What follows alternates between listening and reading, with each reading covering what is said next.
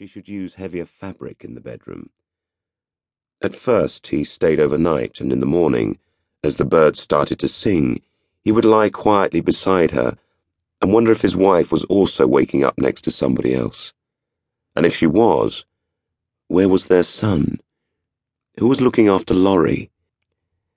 In the mornings, he tried hard not to move, as the last thing he needed was Yvette talking to him. But because the curtains didn't block out the light, it was impossible for him to sleep beyond dawn. He thought maybe she liked it this way, with nature giving her an automatic wake-up call. But he didn't want to ask any questions, because that would be to suggest an intimacy that he was keen to avoid. A 47-year-old man and a 26-year-old girl. He understood the detached role that he was playing, and he was determined to stay in character. These days there is a predictable pattern to these more acceptable afternoon visits. Yvette likes to take charge. She carefully turns out the light in the downstairs hallway, and then she leads him upstairs. Once they reach the top landing, she lets the silk robe slip to the floor.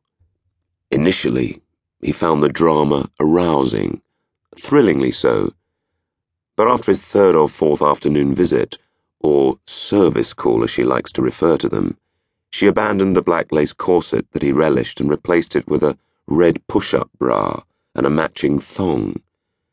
Clearly, she imagined this to be an improvement, more of a turn-on, but he couldn't find the words to fully express his disdain for the crass vulgarity of this silly piece of string. Yvette continues to wear this tart's uniform, and as her robe pools onto the floor, his eyes drop down and focus first on her legs, and then on her ankles, which he knows are cocoa butter smooth. But try as he might, he can't bring himself to look at her underwear. Once inside the bedroom, Yvette locks the door by sliding a small brass bolt into place, and then she eases her hands into his jacket and up towards his shoulder pads, stripping the garment from him as though peeling the skin from a piece of fruit. He may not have found a way to talk with her about the underwear, but he has been forced to tell her that scented candles make him gag. After the second coughing fit, Yvette quizzed him, and although at first he denied that there was a problem, he eventually confessed, and she laughed and assured him that a hint of jasmine or honey peach was something that she could happily live without. Having removed his jacket, she allows him to undress himself while she lies on the top sheet of the bed and unclips her bra so that her breasts, while not totally abandoning the infrastructure of the wired cups, perch mischievously on the threshold of liberation. Yvette's enthusiasm is almost theatrical, but she is genuinely aroused and achieves a climax with speed and great vocal excitement. He used to worry about the neighbours, but she assured him that they seldom returned home from work before 9 o'clock.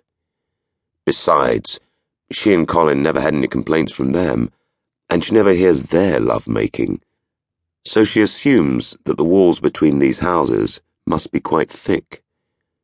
She closes her eyes, lies back on the bed and continues to catch her breath, while he props himself up on one elbow and carefully tunnels his free hand through the rough nest of her hair.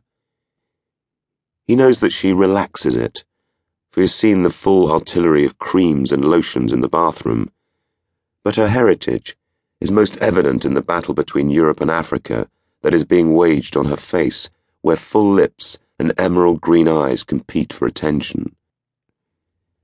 Under the most intense scrutiny, she could easily pass for white and suntanned, but her penchant for kente cloth scarves and wooden beads speaks eloquently to the fact that she has never tried to deny her mixed background. When she's ready, Yvette opens her eyes and smiles gently. Then she jackknifes her leg and runs her instep against his thigh, which is his cue to mount her again, and this time slowly tease her by conjuring pleasure out of gestures so subtle that only those locked together in the most claustrophobic of embraces